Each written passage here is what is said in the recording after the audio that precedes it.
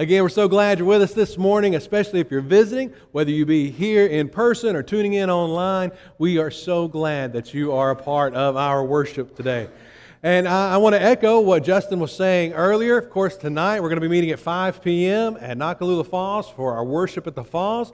Hope that you can come be a part of that. It's always such a wonderful event, and the sign-up sheet is still up. If you want to sign up, go ahead. If you forgot to sign up, you just come on anyway. It's going to be a wonderful, encouraging evening. How amazing, after all this time that has passed, to be able to experience some of these blessings of normalcy once again. It's going to be a great evening. You don't want to miss it. Making her way up to the front porch there, we didn't invite them. We didn't encourage them. We tried to scare them off a time or two, but they didn't scare too easily. She was actually pretty determined. As you can see in this next picture, she almost joined us for supper one night as Mark was grilling for us. She just came mosey on up as Mark was grilling, and I have never seen Mark move so fast, boy. You want to get a man moving, you let him turn around while he's flipping a hamburger and realize that there is a bear approaching. And as you can see, she was even turning over the bucket, just looking to see if we're leaving anything behind. Now, her big mistake was probably leaving a paw print or two on my mother-in-law's van. That was not received very well, but all in all, it made for a pretty interesting weekend. One of the things we saw was a little dog who was just somewhat interested in her and her cubs. He made his way over toward the cubs, and all of a sudden, I finally understood for the very first time what a mama bear like. All of a sudden, those cubs went up in the tree for protection, and that dog went running off in the other direction. Man, mama bears can be pretty fierce in this world. You know, when you go back to the first century, the children of God's, there were a lot of bears in their life, but they weren't literal bears. They were people.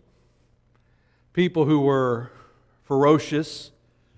People who would growl things like, if you don't stop talking about Jesus, we're going to throw you into their life being taken from them like we looked at last week with Stephen. Stephen was the first of many who have lost their life for simply standing for the cause of Christ. And when that happened, there was someone there. There was a young bear there who was in complete agreement when Stephen lost his life. You may have caught it last week as we concluded that particular section of Acts. But I want to go back to it for just a moment. It says, they cried out with a loud voice and stopped their ears and rushed together at him. Then they cast him out of the city and stoned him. And the witnesses laid down their garments at the feet of a young man named Saul. And as they were stoning Stephen, he called out, Lord Jesus, receive my spirit. Falling on his knees, he cried out with a loud voice, Lord, do not hold this sin against them. And when he said this, he fell asleep. And Saul approved of his execution. There's this young man named Saul who is in complete agreement with the execution of a man for simply standing up for the cause of Christ. So it could be that you sit there and you say, who is this Saul? Well, he was a Jewish man with Roman citizenship. He was a man from Tarsus. He was a man who had grown up under a teacher by the name of Gamaliel. He was a man who was young and intense. When I say intense, I mean he was a very zealous man. His zeal, his passion was standing for the Jewish faith and defending the Jewish faith against any and all comers. And you know, when the death of Stephen occurred, a great persecution arose against the church. But I tell you, this guy named Saul, he wasn't content with just running them out of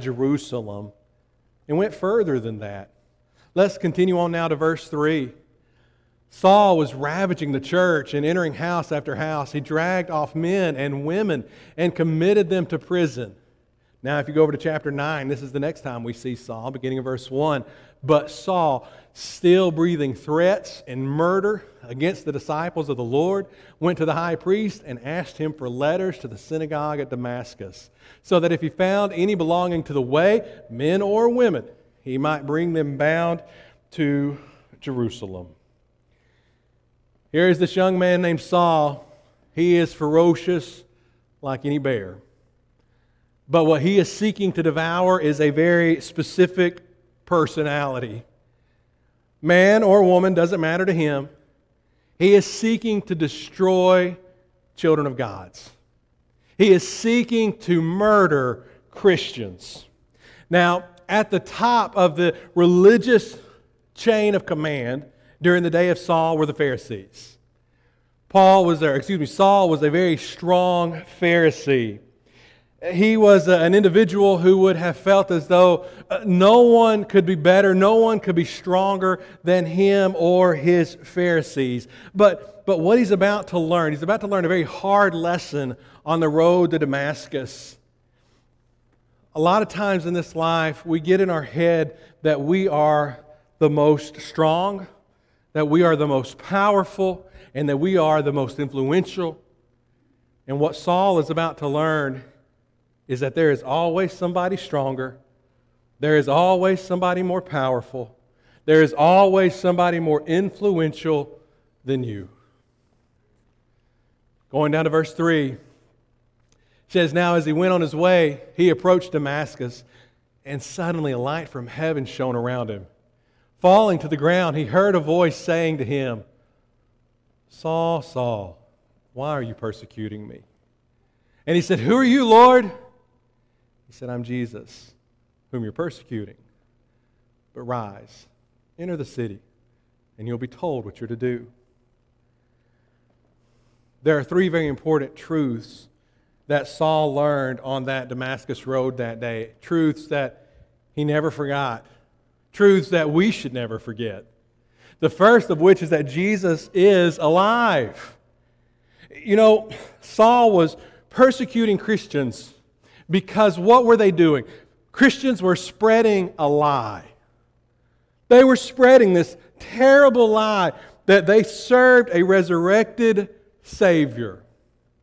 Saul knew who Jesus was. Saul knew Jesus was a good teacher. Saul also knew they had put Jesus on a cross. And Saul knew that they had taken his lifeless body off of that cross and put it in a tomb. And there is no way that this young man, this zealous Pharisee named Saul, there is no way that anyone could have ever convinced him that that lifeless body of Jesus walked out of that tomb alive. You know, last week we talked for a moment about convictions. And remember, one of the things that I hope we learned about convictions is sometimes our convictions can be wrong.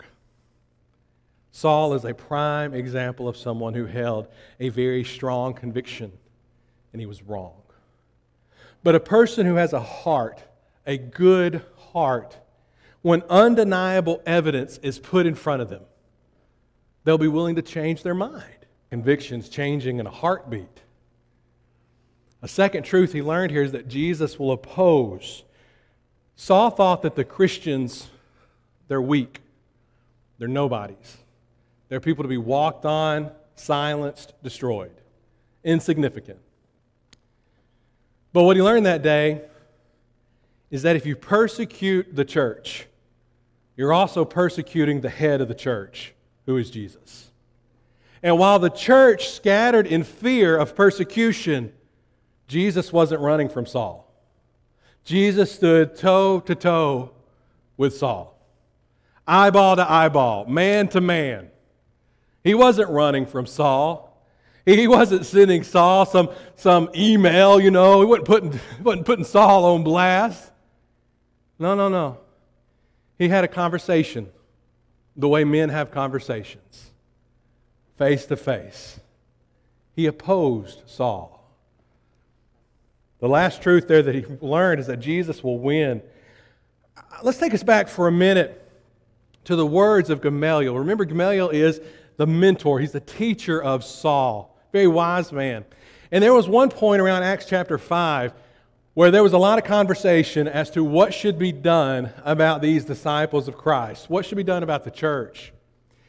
And what was it that Gamaliel said to the Sanhedrin Council? We read this in Acts chapter 5, beginning of verse 38. So in the present case, I tell you, keep away from these men and let them alone.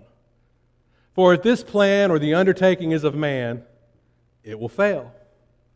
But if it is of God, you will not be able to overthrow them. You might even be found opposing God. So they took his advice.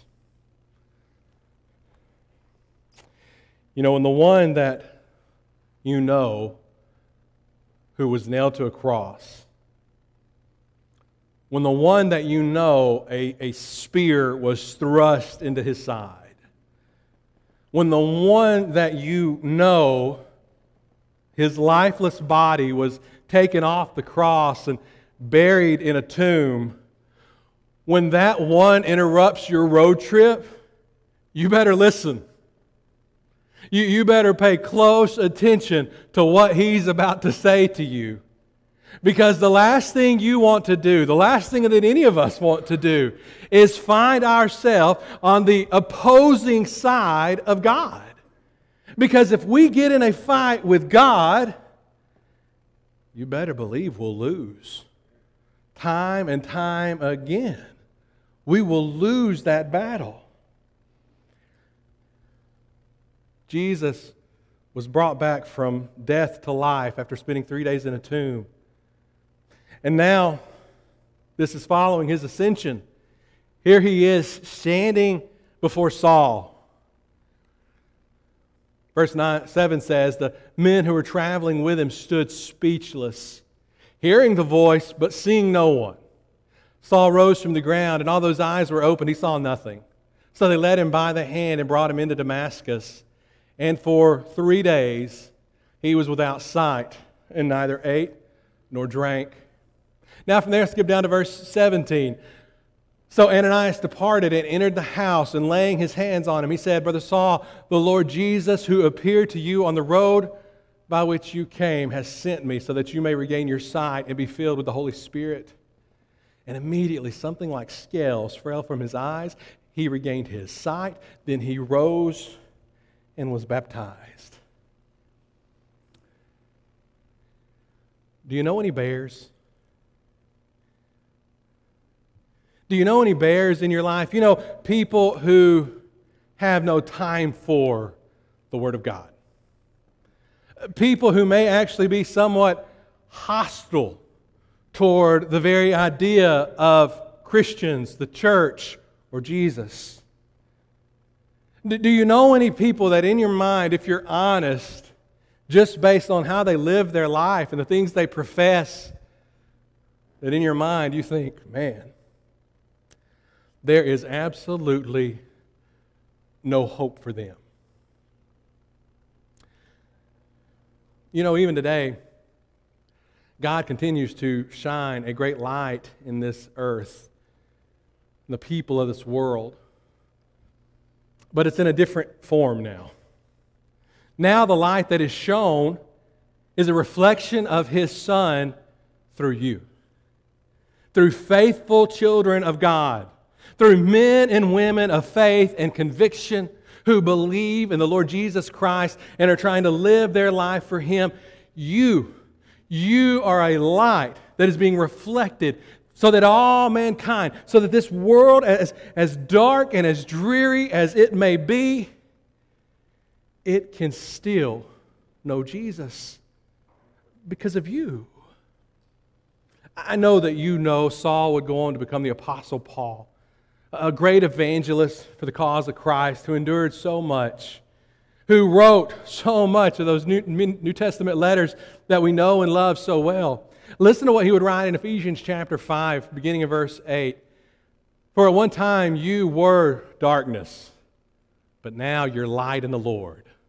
Walk as children of light, For the fruit of light is found in all that is good and right and true. And try to discern what's pleasing to the Lord. Take no part in unfruitful works of darkness, but instead expose them. Has anyone ever asked you, why are you so different? Why are you always so kind? Why do you always seem to be so optimistic? Why do you seem to be so willing to sacrifice and to do for other people?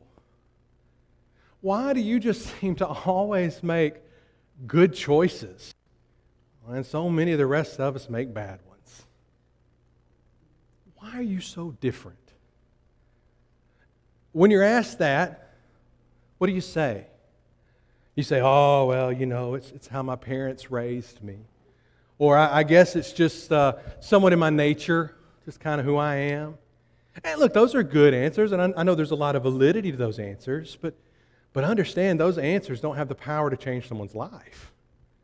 That the answer to those questions can be found in the exact same truths that Saul discovered that day on that Damascus road. You want to know why I'm different? Well, Jesus is alive. It has nothing to do with me. It's because I serve a risen Savior. He's not dead. He is alive, and He is living in me. And because He is living in me, He is helping to shape me, to mold me, to conform me more into His image with each and every new day. It's not about me. It's about Him. Well, why are you so different? Well, I'm different because Jesus will oppose. You see, I reached a point in my life, I knew that I was not who I needed to be in the eyes of God. Sure, on the outside, everything seemed to be put together pretty well, but on the inside, I was just a huge train wreck. And I knew in my heart of hearts that the reason that I was such a train wreck, emotionally and mentally, was because spiritually, my convictions, my belief, my judgments, my decisions, they weren't really in line with the will of God. And when I finally began to making my choices, not so much based on what I wanted, but on what God wants, well, you know what? I suddenly found that life became a whole lot better. Why are you so different? Because Jesus will win. One of these days, Jesus Christ will return to this world. He's never going to set foot on this physical earth again, but when He returns, everything will be made right. And Jesus Christ is the only one who has the power to defeat both sin and death itself. Now, I don't know about you all, but I want a part of that. Whenever that victory comes, that eternal victory, I want Jesus to know that I've been doing my very best to live my life on this earth in a way that is pleasing to Him, so that I can experience that eternal reward that has been promised to all of those who would surrender their life to Him.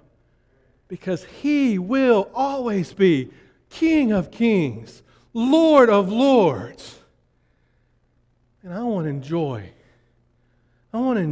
that heavenly home one day. I want to be on the winning side. But you know what, though? Those truths, they have the power to change lives of men. They have the power to pull people into Jesus. They have the power to point people in the right direction. But we can't wait on folks to ask us why we're so different. We've got to go to them with those same truths, with that same message. You say, oh no, hold on. I like the idea of people asking me why I'm different. That's a lot easier than going to someone. And I don't want to go to a family member or a friend that I know doesn't care, that I know doesn't have any interest in the Word of God. They will chew me up and spit me out, and I don't want anything to do with it. I completely understand those feelings. I know what that's like. And I want you to know we're not the first to have those feelings of fear. Let's go back in our text to verse 10. It says, "Now there was a disciple at Damascus named Ananias, and the Lord said to him in a vision, 'Ananias?' He said, 'Here I am, Lord.' And the Lord said to him, 'Rise and go to the street called Straight, and at the house of Judas look for a man named Saul. For behold, he's praying, and he has seen in a vision a man named Ananias coming in and laying his hands on him so that he might regain his sight.' But Ananias answered, 'Lord, I have heard from many about this man, how much evil he has done to your saints at Jerusalem. And here he has authority from the chief priest to bind all who call on your name.'" I appreciate Ananias' initial response so much. It's so honest. It's so real. Do you hear what he's saying? "Lord, I know you're God of all gods, but maybe you forgot who this is. Maybe you don't remember what he's done and you don't know what he's doing. So I need to remind you real quick. Let me remind you, God, of who this is. This is Saul. He's a bad dude." Maybe you mean somebody else. Saul may be a pretty common name, right? I mean, sure, there's some other Saul somewhere out there, but maybe you just got him confused. Listen to what God says. The Lord said to him, "Go. For he is a chosen instrument of mine to carry my name before the Gentiles and kings and children of Israel. For I will show him how much he must suffer for the sake of my name." God opened the eyes of Saul when those scales fell off, and he received sight from his blindness. But God also opened the eyes of Ananias to help him see beyond who Saul was and to help him see who Saul could be. And maybe that's what God wants us to do today. Maybe He wants us to open our eyes in that same way to a coworker or a classmate or a rebellious child or an unbelieving spouse. He wants us to finally open our eyes and to see them through His eyes, not ours, and to see them for who they can be in Him, not who they currently are. Listen, church, I want us to know, don't start singing yet. God can even change the meanest old bears. And so I hope and I pray that we leave this place with a renewed zeal to not be afraid to take the name of Jesus to those who need Him the most. Because you never know. I never know. The very person that we think they will never even come to church and worship with me, let alone sitting down and allowing someone to open the Word of God and guide them to what they must do to be saved. You don't know that for sure. Sure. They may have rejected us hundreds of times already. God would still say unto us the same way He said to Ananias, go. Go. Maybe you're here today and maybe you've never obeyed the gospel. You've never surrendered your life. You can today.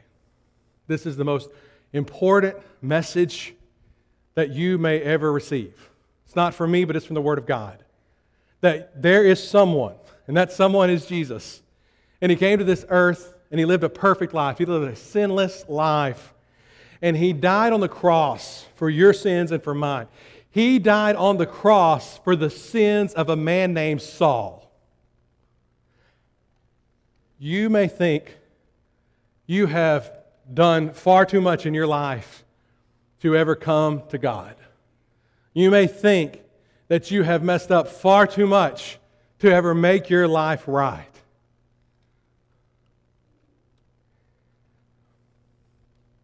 How many Christians have you murdered? How many innocent people have you victimized? I know someone, through the Word of God, I know someone who's guilty of those things. And thanks be to the blood of Jesus, he was forgiven. Thanks be to the blood of Jesus, he became a great warrior for the cause of Christ. And so can you.